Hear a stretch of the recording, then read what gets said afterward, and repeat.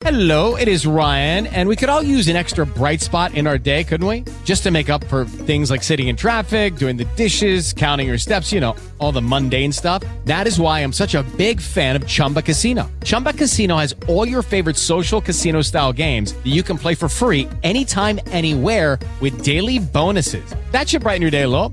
Actually, a lot. So sign up now at ChumbaCasino.com. That's ChumbaCasino.com. No purchase necessary. VGW Group. Void where prohibited by law. See terms and conditions. 18+.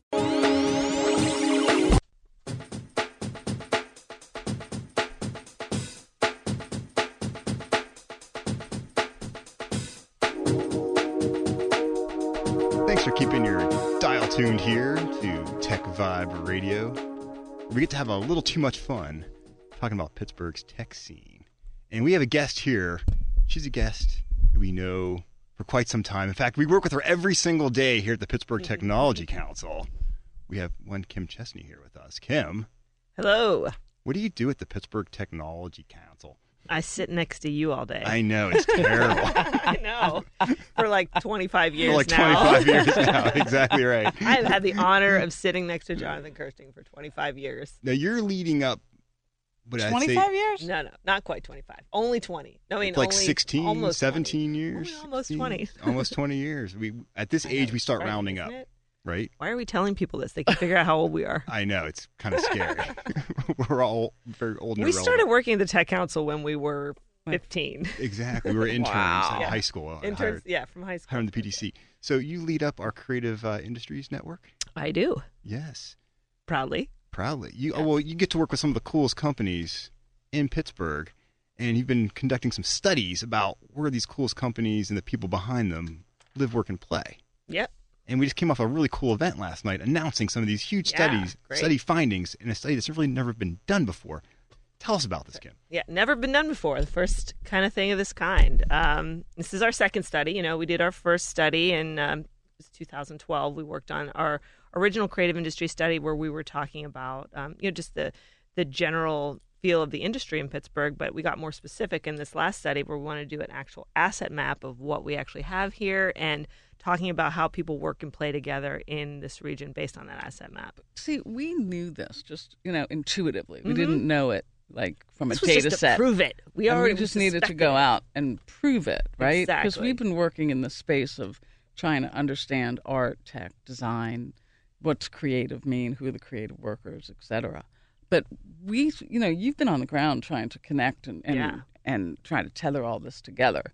So what surprised you in terms of these most recent findings? Well, I think mostly, I wouldn't say anything surprised me a lot, but I think that the actual robust nature of our findings is surprising. I think a lot of people, we all knew and suspected that we had this really robust culture, but the actual extent of it, I think, was a little surprising because it's bigger than we thought it was. A lot bigger. I remember as the numbers were coming in, we kept having to adjust because we were finding more and more folks under this creative class. Yeah, it was like a big discovery. You're expecting to dig for something, and you find like the Hope Diamond in there. It was a lot bigger than we ever expected. So our listeners might not really understand what are some of the creative jobs and creative work. Yeah, run over talk about that. What counts as a creative here in Pittsburgh? Well, that is a great question. And when we started this work, we struggle with that question a lot because it's an industry that's really hard to define because, it permeates pretty much all of the other industries. Even the most uncreative, so to speak, industries will have creative departments or creative elements that are involved with it. So it's embedded in pretty much everything. Right, because everyone needs marketing, right? Yeah, everybody. Even if you're in advanced manufacturing, right? Correct. And you need design. So people don't even realize it. Like initially when we started this, Audrey, in 2008, we got so much static for like, what is the arts and technology? Right. Like you people are crazy. Like, Right. Static is a nice word, Ken. Static. We got a lot of static, we got a lot of static about that. But I think people didn't really understand how embedded it was, especially with design and communications. And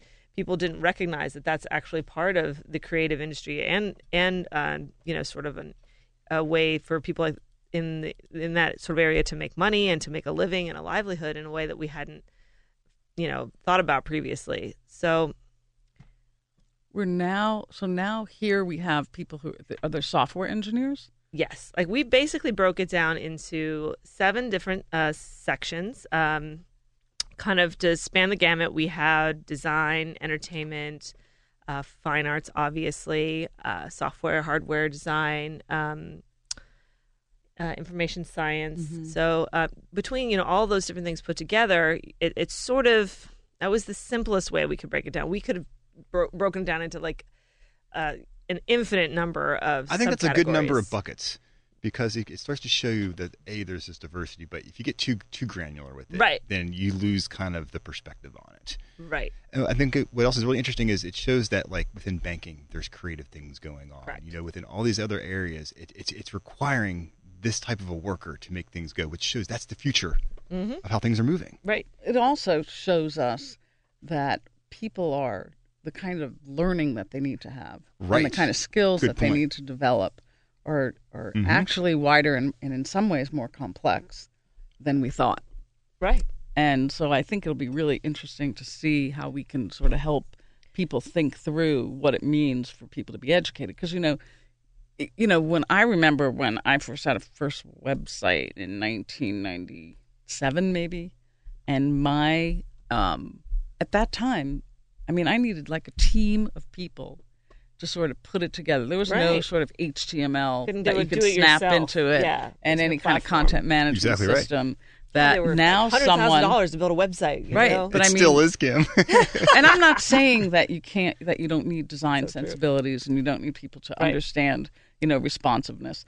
But it's interesting now that I guess probably your youngest daughter could do this.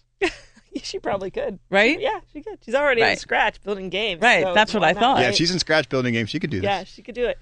Yeah, it's so true. It's become so much more. It's such an independent art that you can do on your own, and it's really enabled this whole freelance culture. Have Right. individuals who can go out and build all Right. these things, and you don't need the big team to do it anymore. So it's really freed up the creatives to do a lot on their own. And as we talked about earlier, this whole idea of connectivity is so important.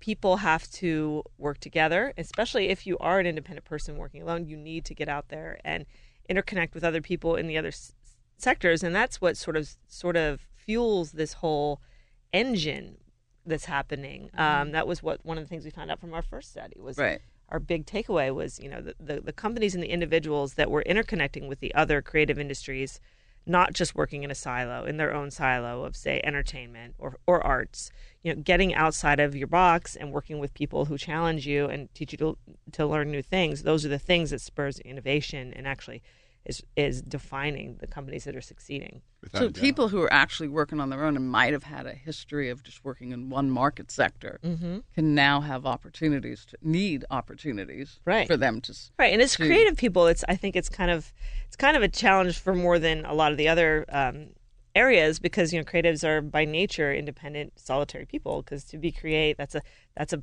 process you do alone, and we are often antisocial. There's an element of that. So You're not antisocial, Kim. Sometimes. You're like Yeah. a social butterfly. I never talk to you. No.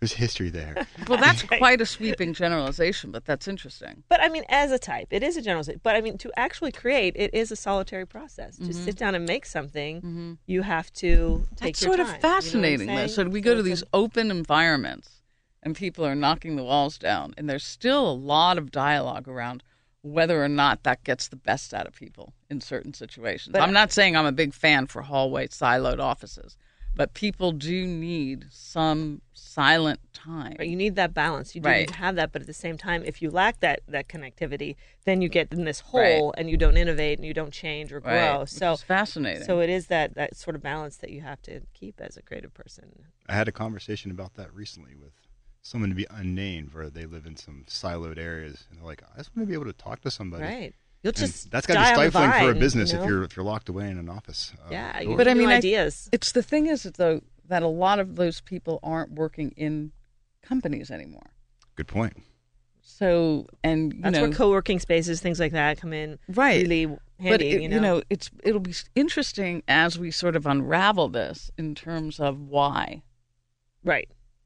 I think that's That'll be another part of dimension, this next right? iteration About and living in Pittsburgh. What we're doing next. Yes. So, Right. Kim, if people want to learn more about this study, I know you have it all up on your website. Where can they go and nerd out on all this cool data? On our website, which is createpgh.org, you can find out all the studies and also the next steps and the things that we're doing to integrate.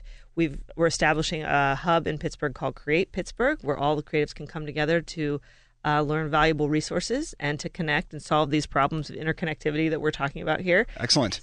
So Kim Chesney, Right.